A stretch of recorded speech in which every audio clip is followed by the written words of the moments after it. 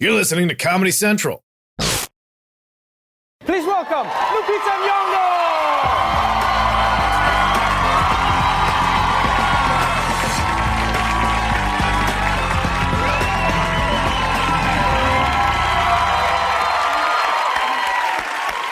Welcome back. Thank you. Please take a seat. Welcome back to the show. Thank you very much. So good to have you. And congratulations. I've read numbers that say that Black Panther is on track right now in like 9 days to cross $500 million.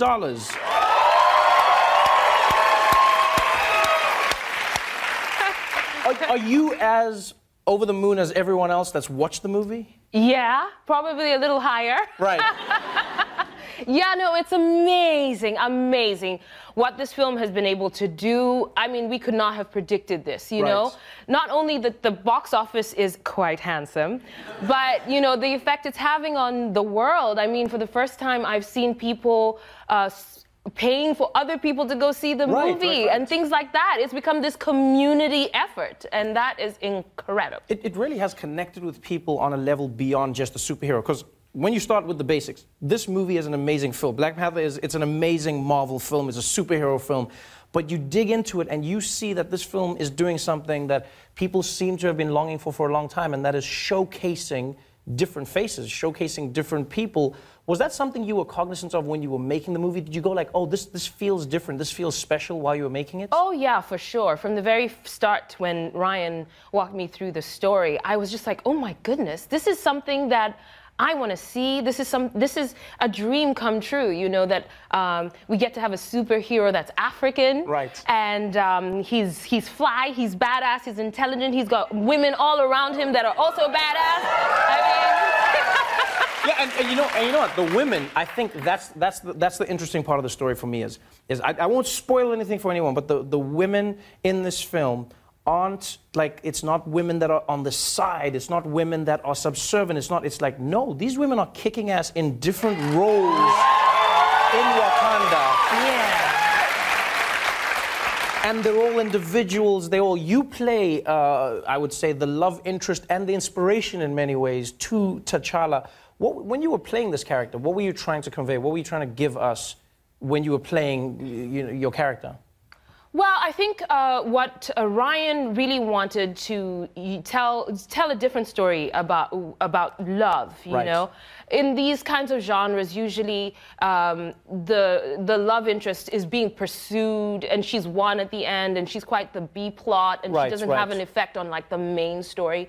And Ryan really wanted to free us of that and show us a different look at what it means to be in a relationship and have agency in that relationship. So, you know, it's not your average love story. You know, Nakia has her life going on as well as her love. And that's such a refreshing image. And also to see a positive image of Black relationships, you know, where, where the man is present, the man is interested in what the woman has to offer. The man relies on the woman, and the woman supports the man. You know, that kind of healthy relationship, and where you can argue about and really tussle with real issues and help each other achieve your goals outside of just your personal, intimate stake. Right. And I think there were a lot of people who were history buffs, people who study African culture, who said what they loved is Black Panther felt like it was a tip of the hat to African culture as it was intended, where people were equal, even though it was a patriarchal society, where people were going like, no, women served a different role at some point. Women had more in different cultures. Yeah. When you played your character, and when you have Danai Gurira, who's also amazing in this story, you guys are badass. And there is a scene that touches on something I thought was a rumor, but I found out is true, and that was no one had straightened hair in the movie. Oh, yeah. No one had, you know, the hair that was like with usually a curling iron on their hair. Why was that so important? Is that something that's important? Well, I think it goes back to what is innately considered beautiful on the continent. You know, before the advent of the white man, Black people on the continent were doing all sorts of things with their hair, right? So the idea of extensions and all that, that is not new.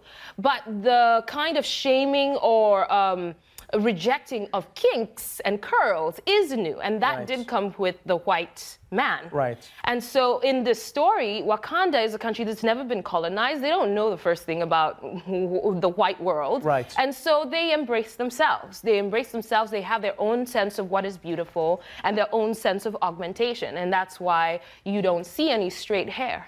And you feel people connecting with this movie in an authentic, and also I want to say like a beautiful way, because it's not anti anything. It's just pro. It's pro. It's enjoying being black. It's enjoying all different aspects of being black. Yeah. I've noticed people in the streets becoming Wakandans. Oh yeah. Which is like Roy, for instance, went out to a Foot Locker, and then when he was done, the guy was like, "Have a good day, brother," and he was like.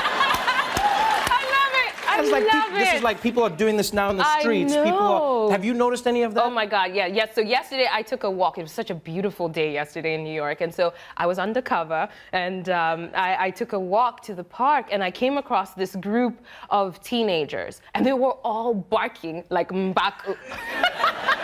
So they were doing. There's like a guerrilla, like it's a guerrilla tribe that's powerful, and there's like the epic, like the hoo hoo hoo hoo. Exactly, and they were doing that, and I was just so amused, and I was giggling to myself, and they were like, "Oh my God!" And one of them hadn't seen the movie, and they're like, "You got to see the movie so that we can make memes and get." Yeah, it was incredible. Is it a little bit strange for you? You were in 12 Years a Slave. Yeah. Right? People would come up to you and be like, "Oh, Lupita, that was amazing. That was a fantastic portrayal."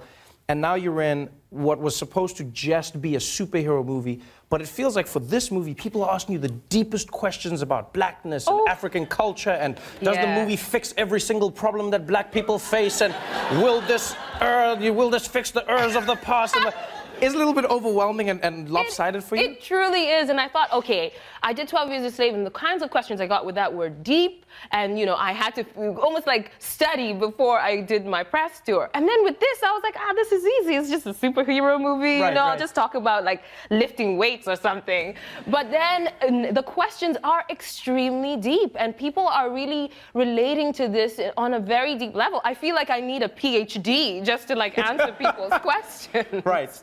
And you did lift weights, though. You did. Let's talk about that. No, you did lift weights. You trained. How many months did you train to fight for?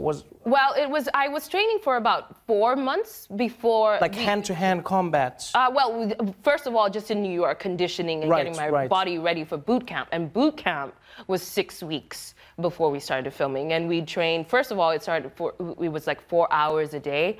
And then I was like bonking. I was so tired. And then I was growing too buff. And so they had to take it down to just 2 hours a day.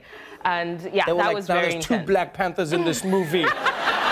Too strong, Lupita. Yeah, I mean, I had to, because I couldn't fit in my clothes after a little while. Right. Yeah, because my arms were just like stones, and I was just like, okay, this was not the idea. I don't need to take up more seats of the screen, you know? And let's just like tone it down. I would be remiss if I let you go without speaking about news that came out yesterday. Apparently, you agreed to produce and star in a film about a young South African boy and his mother. Yes! It's even insane. First of all, I wanted to say thank you. I mean, like when we first spoke about the book as a concept, you were like, "I love this book. I love the story. I love everything about it." Well, you're not telling the truth, because the truth is, I was on the set of Black Panther, and I got the book. I pre-ordered it, got it, I read it, and I sent you an email. And I said, "Trevor, please, would you do me the honor of letting me play your mother?" And then I was like, "I don't know if it'll work out." And then she sent me a pic of her muscles, and I was like, "Oh, that's my mom. Yeah, that's my mom. That's my mom. You can do it." I'm excited. Thank you for everything you're doing. Black Panther's amazing. You are phenomenal. We'll see you here again. $500 million. It's going to be $1 billion. We'll see you in the sequel. We'll see you in everything. Lupita and Nyong'o. Thank you.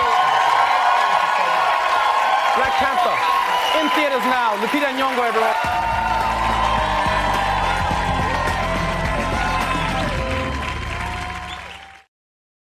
The Daily Show with Trevor Noah, Ears Edition. Watch The Daily Show weeknights at 11, 10 Central on Comedy Central and the Comedy Central app. Watch full episodes and videos at thedailyshow.com. Follow us on Facebook, Twitter, and Instagram, and subscribe to The Daily Show on YouTube for exclusive content and more. This has been a Comedy Central podcast.